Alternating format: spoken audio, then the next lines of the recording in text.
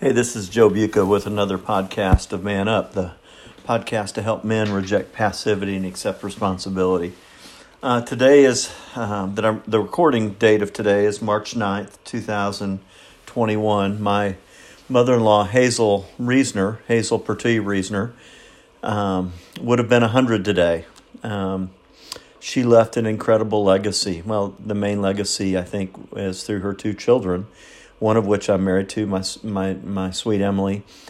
And I'm just so thankful for Hazel and her husband, Emily's dad, Harold, and for just the legacy that they left us. One of the aspects of their legacy was a significant inheritance financially that's really put Emily and I in a place where we have been able to be debt-free for the last couple of years and paid our house off, paid my practice building off as a result of their generosity and their legacy. Emily's mom, when Emily's dad died back when Emily was in college, really either came to Christ or began, which she would even say in her journal that Emily was influential in her coming to Christ. And even just the legacy that she left us of her spirituality, her growth, her second husband after Emily's dad died was Hank Reesner, and Hank was a godly man as well. And just to see them,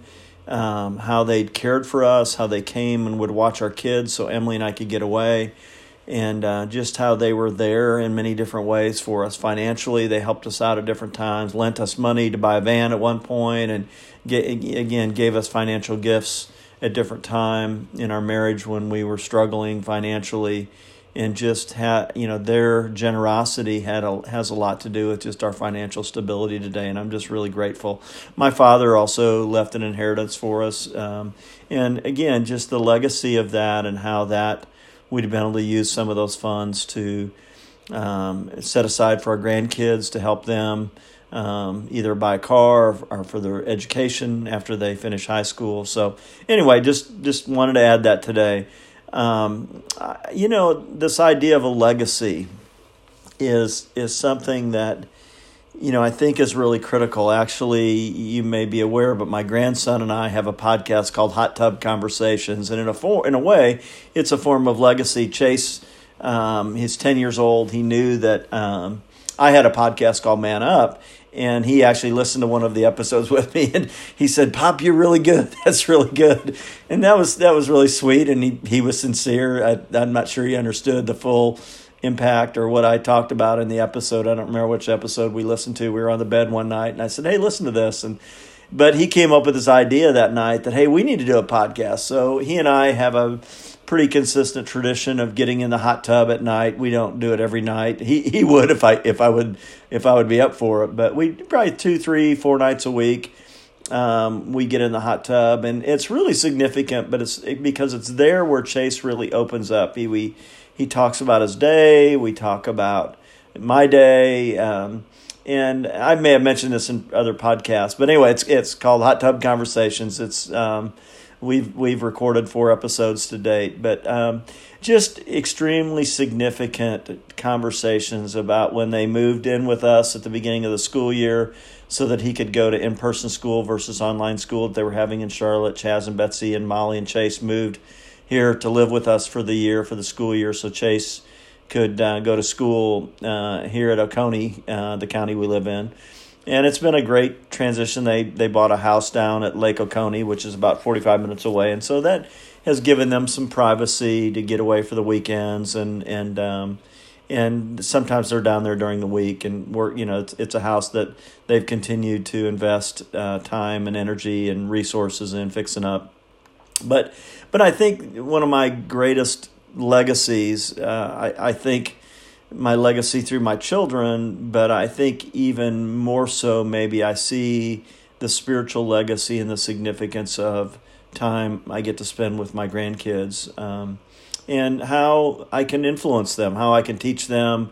I've started some stock accounts for each of them, mutual fund accounts, with T. Rowe Price, and it's been neat to kind of say, hey, your money's growing, this is how much you have now, and but also just the spiritual legacy of beginning to really shape and talk to them about their spiritual journey, about a relationship with Christ, and just the significance of that. I think with Chase, we've had a significant legacy with him of being with him when he caught his first fish. I have a video on my phone of his very first fish that he caught, being with him, he and Chaz, his dad, when he killed his first deer, and being there for significant times in his life. So valuable to me, and I think are valuable to Chase as well. I've talked about my relationship with my grandfather, Jedek. That's the Czech word for old man, or respectable, like Czech word for old man. And just had a unique relationship with him. I don't think I was as close to Jedek as Chase is to me, but just this idea of where will you leave your legacy? How will you leave relationships as you continue to mature and grow through your life? How will you leave a legacy for your kids about what a marriage is, about what loving your wife and taking care and being responsible for your family? The legacy of, again, a big part of my life and important thing to me is leaving a spiritual legacy, leaving a legacy where my children and my grandchildren at least see the gospel lived out in our lives, and see Emily and I making choices in our lives that reflect eternal value, and not just trying to build treasure on earth, but treasure in heaven.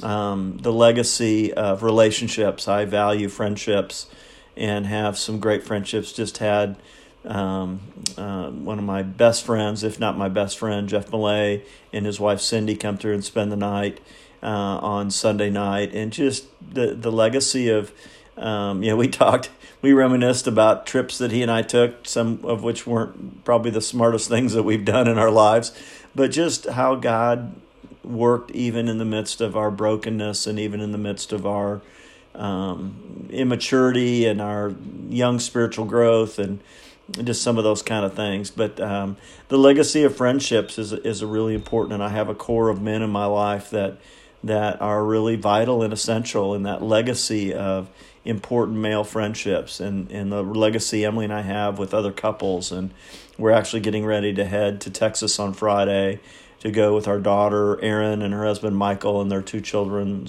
Oliver and Lucy, to go to Big Bend National Park. And to me, that's a legacy moment of how can we really do something spectacular with our family.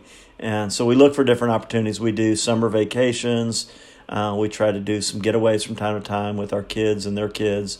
And because to me, that using the resources that God's blessed us with to invest in our family is a really important thing. And having memories, that's something Emily has really influenced me on. Memories are more important than things. And investing in, just time with the kids and with the grandkids, and having epic adventures. We went to Yellowstone with the whole family one summer, and that's probably 4 years ago. And we've done some other trips with different ones of our kids. And so those kind of things are important. And I think especially as your children are adults, having those significant times. But anyway, just wanted to talk about leaving a legacy into some different dimensions. Hope today was helpful. Thanks.